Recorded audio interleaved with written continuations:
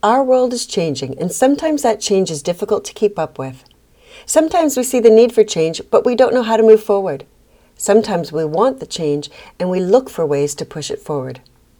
I grew up in rural Ontario where my cousins and second cousins and so on were my neighbors and classmates. We looked like each other, and we sounded like each other. I had 3 local TV stations, and we watched very little TV except for hockey, which I often tuned out.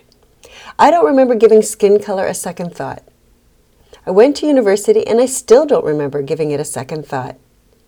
It wasn't until I lived in Toronto that I remember hearing some of my first racial slurs. I know that 30 years later, I have said or thought things that were racial generalizations in reactions to activities, sayings, or even music. So here we are in the midst of turmoil, and I'm seeing arguments around Black Lives Matter versus All Lives Matter.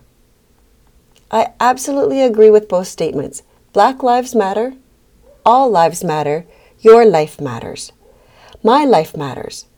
However, I cannot remember a time where my skin color has not put me at a disadvantage or made me looked down upon as something less or put me at risk or seen as dangerous. So what can we all do?